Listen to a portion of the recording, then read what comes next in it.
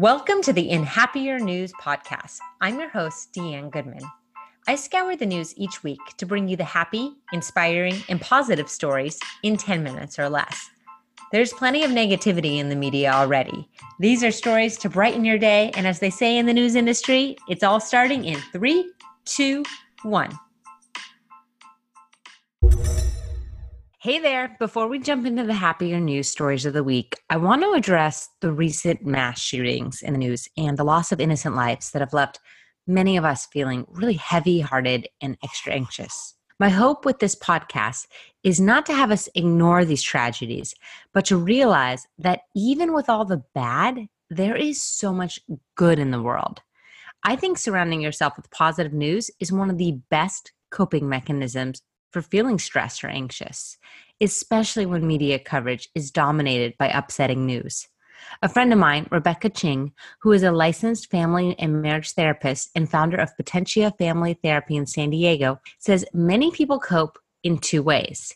In an interview with the San Diego Union Tribune, she says people either become hypervigilant and they become so focused on the bad that they live in a state of anxiety, constantly imagining every possible outcome and what they do in a disaster situation.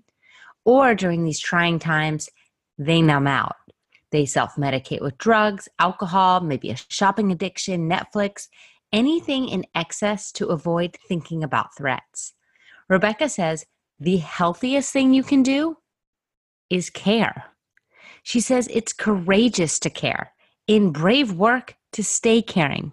And what I love about the positive news stories I get to report on this podcast is that they're mostly about people caring, people taking something bad and turning it into something good.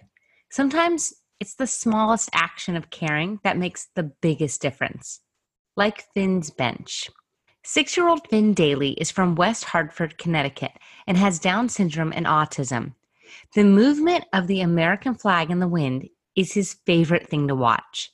His parents say he can watch it for hours, and there are a lot of American flags in his neighborhood, but one is his absolute favorite. According to CBS, neighbor Todd Disk noticed that little Finn loved the flag flying in his tree, and he decided to make Finn a little bench complete with his name on it so that Finn could sit on it while he watched the American flag.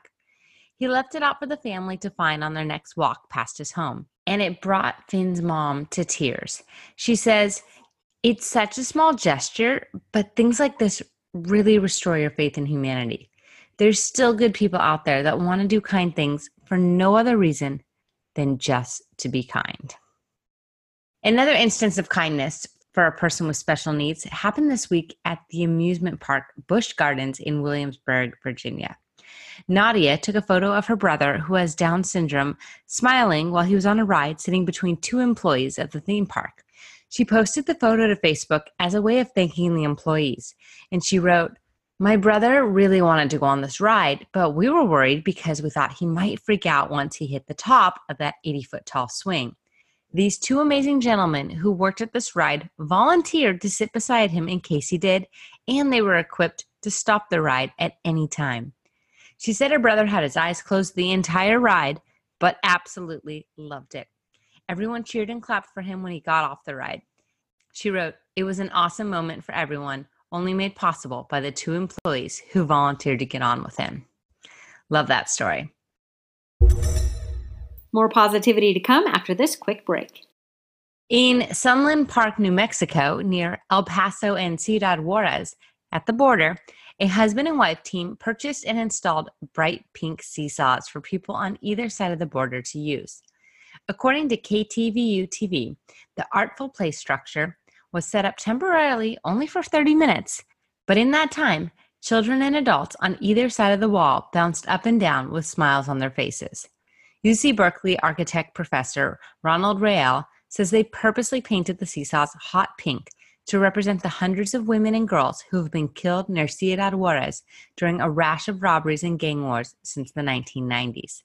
The seesaws also symbolize that we're connected to each other, and one action on one side of the border affects the other side.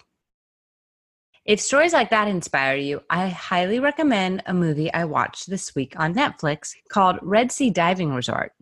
Netflix has been doing a ton of their own productions for shows and movies, and these can be pretty hit or miss, but this one was really good. It's inspired by true events from the late 1970s and 80s about undercover agents that opened up a fake hotel in Sudan as a cover to help smuggle thousands of Ethiopian refugees to safety in Israel. Highly recommend you check it out if you're looking for something good on Netflix. In animal news, I recently learned you can put your mascara wands to good use. Wildlife rescue organizations will take them to help remove fly eggs, larvae, and other things from the fur of animals. They work great for grooming, everything from feathers of ducklings to possums. In an article by The Little Things, they have the address of Appalachian Wild, which will take your cleaned brushes. You just have to use hot soapy water to get all that mascara off first. And finally, I have saved the best and happier news story of the week for last, and that is my update.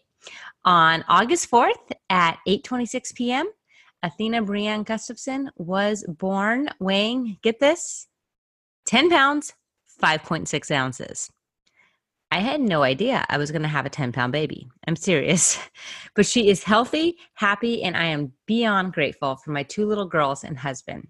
And if you want to see pictures of her, because, I'm biased, but she's so freaking cute, it's on my Instagram, and that's at @DeAnstagram. I got to say, though, this first week with a newborn is hard. It's a lot of sleep deprivation. Your hormones are fluctuating. You're nursing around the clock, and just overall adjusting to a new norm. But it's also been a week of people helping me out, people bringing us meals, and just showering us with love.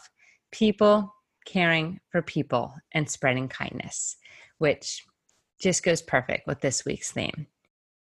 If you know a great story about people showing kindness or doing inspiring things, let me know. I may feature it on this podcast. Connect at inhappiernews.com. That's all the time we have. Links to all these stories are in the show notes. And don't forget to put a nice rating and review because that helps others find this podcast. Thank you so much for helping spread positivity, and you'll get a whole new dose of it next week.